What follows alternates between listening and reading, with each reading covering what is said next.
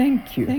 This is Immersed, the podcast in book. We are delighted to have you join us. Immersed is produced by Charlie Morrow, Sean McCann, and Bart Plantenga for Morrow Sound, Vermont, and Helsinki, and Recital Edition, Los Angeles. Immersed.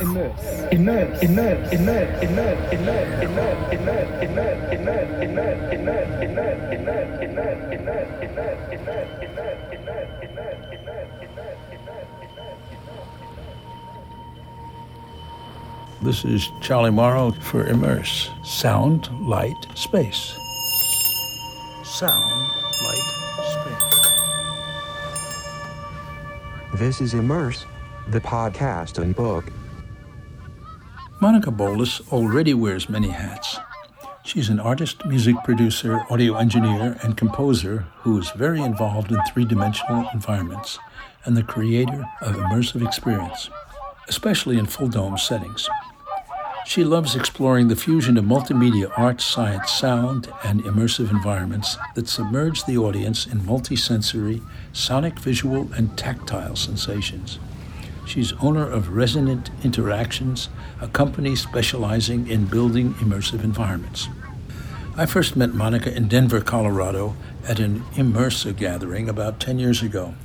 We were able to work together on International Planetarium Society events, including her current project, a sound experience survey to learn about and inspire exploration and technical implementation for immersive sound in the dome community.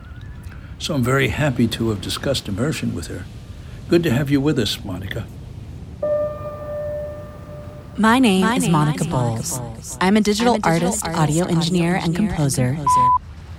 Back in 2003, when we first perfected our sound cube idea, a place here called the Kitchen Center and another one called Harvest Works commissioned a dozen artists to do pieces for it. And we just presented them again last night at Harvest Works, and then it will go out to an art location called Governor's Island today through Sunday. So it's a kind of reunion. It's been nice because the engineer who, from the Harvest Works side, worked on it, has since written a book on immersive sound with his partner. He teaches at NYU. Oh yeah, Agnieszka? Yeah, right, exactly. So the two of them, this is Paul. I get Paul Geluso. Do you know him? No, I haven't met him. I've met Agnieszka, though, and was talking with her. I put together a panel pitch for South by Southwest, and with her and some other women in spatial audio. Oh, is that for this coming year or the last year? For the coming year. So we'll have to see if we get accepted, but I think it's a strong panel. Oh, it sounds great. Well, I wish you well. Yeah. Well, she's going to be the head of the AES here. Yeah, and I have that book. Oh, you have it? Yes. Of course, I saw that come out. I was like, I need that book. Oh, there's another one that came out in Europe, also, I think, through the AES. A Danish guy who had been living in Finland, got his PhD there in spatial audio, and he's written a book as well. My original collaborator with all of this is a guy named Brian Katz, who heads a spatial audio department in Paris at the Sorbonne. Yeah. And he turned me on to this book. Awesome. Well, that sounds like a lot of fun. Well, it was a good gathering. We got to talk about what spatial sound meant then and how people think of it now and so forth. It was a great panel last night. So we videoed it, so at some point you can see it. Yeah. Oh, it's kind of the idea of it's changed over the years. Substantially, especially Paul's idea is quite interesting compared to where it was. So it's interesting to see the evolution. Yeah, sounds like it would have been an interesting panel. Yeah, you'll have to send me the video when it's up. I certainly will.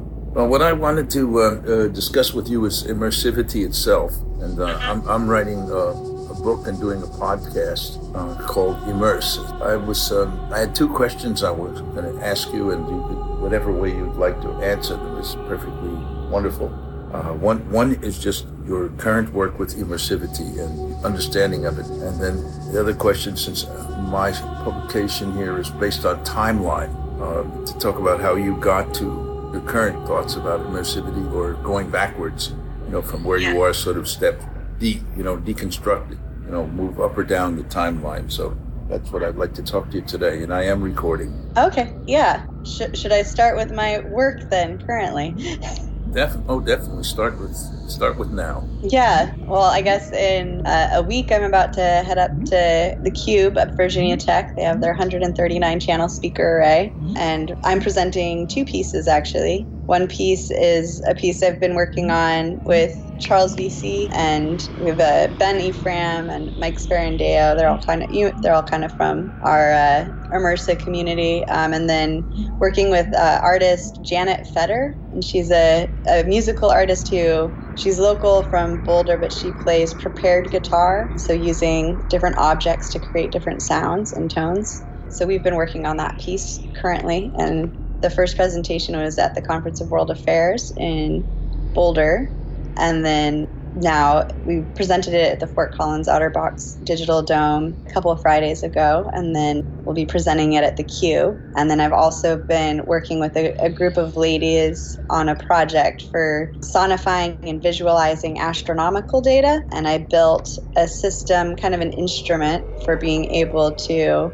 use astronomical data to create different tones and different sounds that I can then improvise kind of on this instrument, and it's a multi-channel. I just did a performance with it just last Friday, I think, but it's where with a 16-channel speaker array and using gestural control to be able to kind of manipulate some of the parameters, and using kind of exploring sound, exploring the orbits of Venus and Earth around the sun, and not just through tonality, but also through space, and kind of like giving people an opportunity to actually experience what that sounds spatially and how to kind of sonify the spatial elements of space. And then also kind of like the tonal, like how that affects the tone and the sound. So you're kind of getting this kind of data sonification through a couple different means. And just, I think it provided a really interesting, and I think also developing this system that allows you to kind of improvise with the data gives you, like me as the performer, this opportunity to actually find things in the data that I didn't, just interesting patterns in the data that weren't really, aren't necessarily apparent, if you're just kind of looking at the data. But like when you can kind of experiment with it and try different ways of experiencing it, you can kind of get to a chance to see and hear and experience the data in these different ways. And I think everybody that saw the show on Friday came out of it with a lot of really interesting insights, and we're very kind of like interested in how things, how their own interpretation of that data.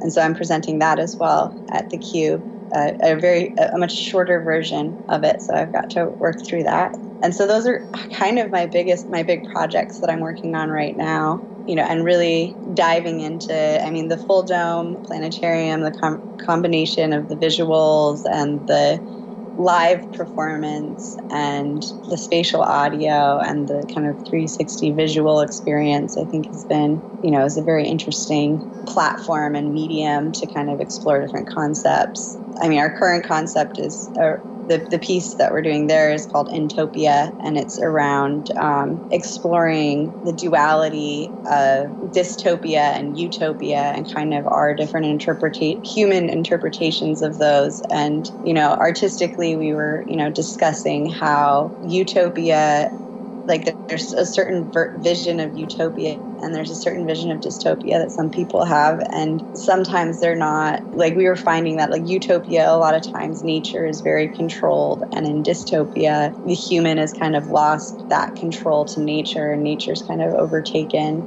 and so we were saying that there's different versions of, but for us, like we're looking at some of these images of dystopia, which was pretty much nature just kind of overgrown and taken over humanity, really. And, and we're kind of recognizing that was actually beautiful to us, and that there's like subtlety in wanting to accept kind of maybe these, like this lack of control to nature a little bit more. And so kind of exploring in our piece kind of, chaos and geometry and form and non-form, and kind of the juxtaposition of some of those elements. And, and I find immersive experiences and immersive spaces just to be a really interesting space to be able to contemplate and question some of our human relationships to some of these concepts and kind of ask, is our view of duality and some of these dualistic ideals always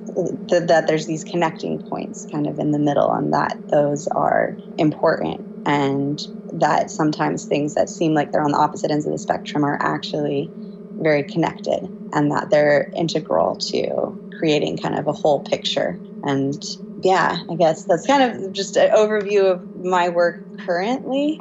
Hopefully, if you have questions and want me to dive into anything a little bit further on that. Well, thank you. That's a great overview. I wanted to ask you specifically, what is immersivity? When you use the word and you describe your pieces as being immersive, what do you mean? So I've actually been thinking a lot about this lately. I don't know if you read my Dome Tour post that I wrote, but it was about just kind of the overuse of the term immersive. And, and I think there's two different ways that we approach the term immersive. And, I guess, the Latin connotation of it, its initial definition was very much about submersion, and it's like submerging something in a fluid, and so there's this very 360-degree experience of submersion. Like if you're submerged in water, if you're submerged in a fluid, like you have a 360-degree sensory experience that's happening, but then we also use immersion and immerse as when we're talking about just getting lost in a field of study or lost in a book, or, it's like, we get immersed in a story, we get immersed in this experience. And it doesn't necessarily have to have this 360-degree connotation. It's more our mind kind of disconnecting from our reality and our present reality and just kind of moving beyond that, being in a different space than what our current reality is. Most of my work, it focuses on, attempting to get people to kind of disconnect from whatever their reality is. But I think it focuses mostly on the 360-degree nature of it, with the spatial audio, with the 360-degree projections, either like putting someone in a space that there's things going on all around them, and like there's this full 360-degree experience happening around them. Now, I don't work as much with VR or AR, which I kind of think are some of the more current. I know you're talking about how you're on a panel and how maybe this idea of spatialness has kind of evolved over time. And I know the current kind of conversations around immersion are very much,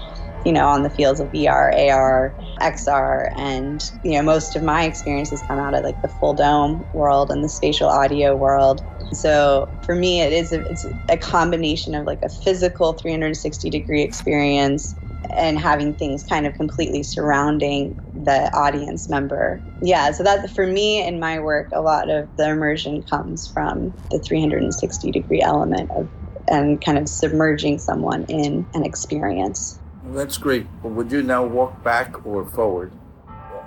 Your earliest immersive experience leading then to where you are, or a timeline from now, sort of walking back a step by step? I'll start at the beginning. Again, I've spent a lot of time thinking about why I'm so connected to creating these immersive experiences and why that's kind of what I've been drawn to artistically. And I realized the way that I sense and experience the world is very immersive, and the way I imagine, I have a very, very adept visual and auditory kind of imagination, and also just a body kind of sensation. And so when I imagine something, I feel it and I see it and I hear it, and it's almost like I'm in that experience. And for me, whenever I kind of come up with this idea or this thing that I want to be able to put out in the world, I'm trying to create the experience that I'm having myself for everybody else. And so for me,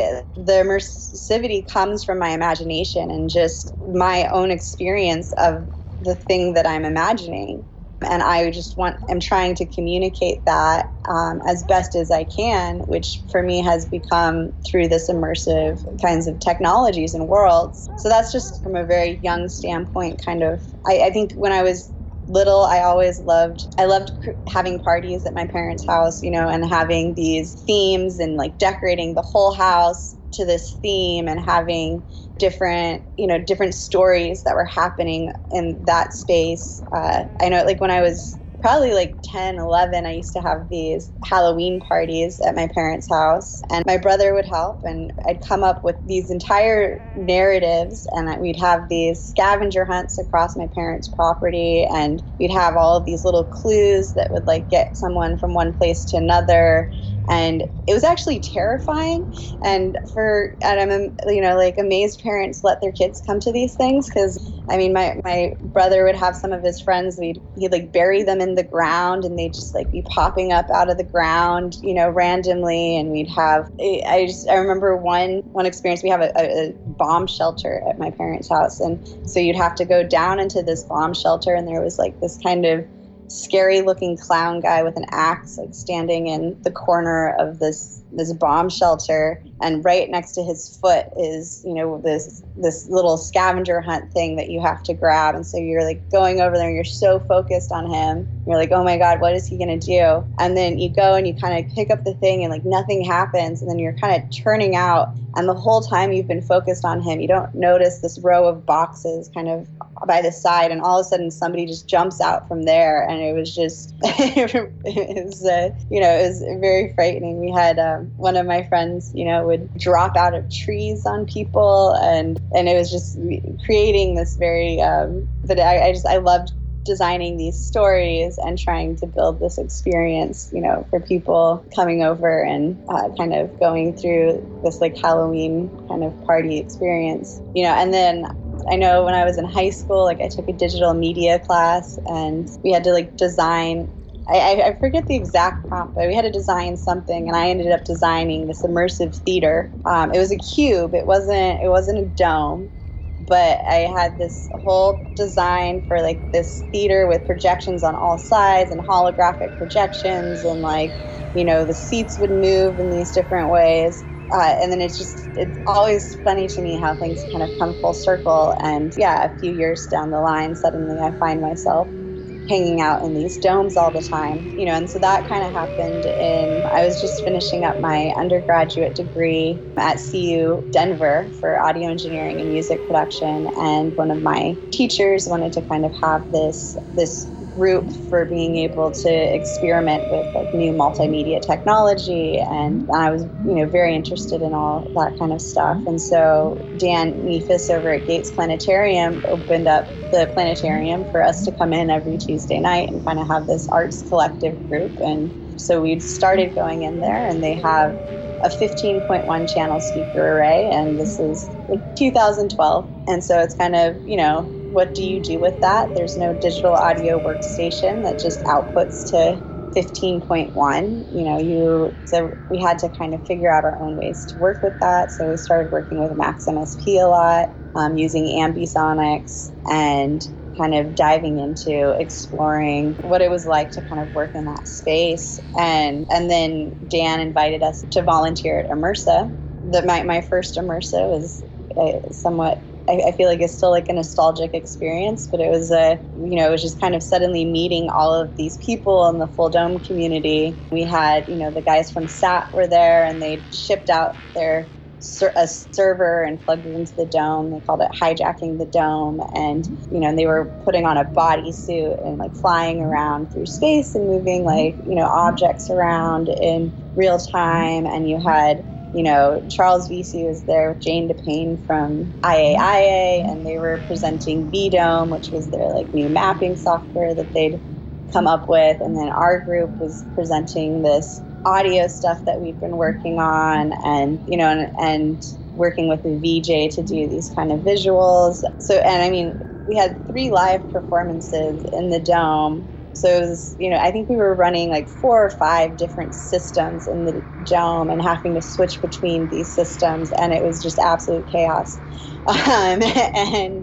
But it was this really magical, like I didn't sleep the whole week, and but it was this really magical experience, kind of connecting with all of these people and just being like, oh wow, like this is this really cool community I had no idea existed, but there's like these amazing things that are happening in this space, and I think feeling like I wanted to be a part of it in some way. And, it's kind of been one year after another, and kind of, I moved to Nashville and was doing more traditional audio engineering and music production, but kind of kept missing the more immersive stuff. And so I went back to grad school at CU Boulder for creative technology and design. And my thesis was building a 360-degree multimedia performance piece for the Black Box Theater that explored resonance through the lens of physics, psychology, art, and music. And I created a space for people. The first part of it was kind of more of like an art installation, and people could come in and they could interact with things in the space, and they could walk around, they could have conversations, they could just sit and look and listen. And then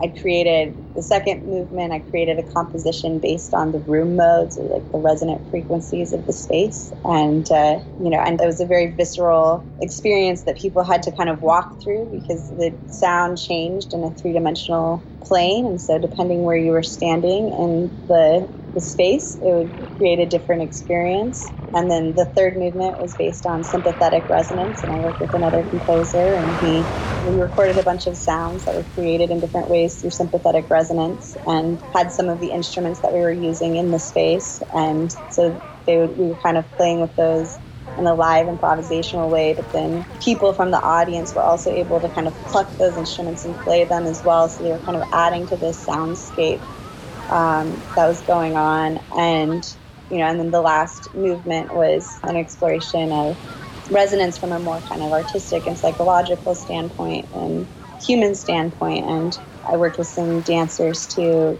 do a dance choreography based on, it was a love affair between humanity, art, and science. And I had a piano composition that I had written, and I had a dress that I had made that took my brain waves and translated them into different light and color. So depending on how active certain brain waves were, my dress would change colors.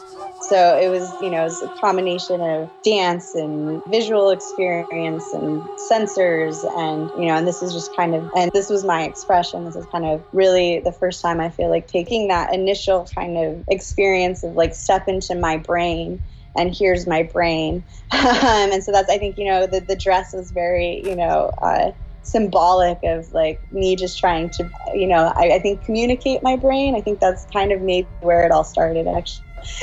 From back to forward is feeling like my brain is this crazy place, and I, when I imagine these things, they're just very immersive and very experiential. And so I just feel like I want to communicate my brain, because I think it's a magical place, and it's this beautiful, I've always been fascinated by my brain and the things it can do, and how it brings me into how it creates these experiences and these imaginative experiences. And so, so that was my thesis. And then kind of since then, I've just been diving into that world and starting to create more and more productions in these spaces, and, starting to figure out how to tour them, how to make them financially sustainable, and how to continue to build and grow on these concepts, and kind of be able to share them more and more with people. Thank you. It's very beautiful to hear your story. It's wonderful to be with you, and virtually.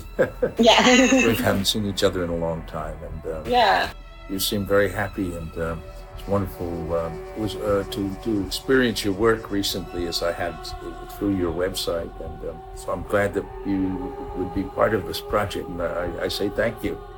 Yeah, well, thank you. I feel honored that you thought of me. So it was great to connect with you, and we'll talk soon. Soon. Bye-bye. Bye.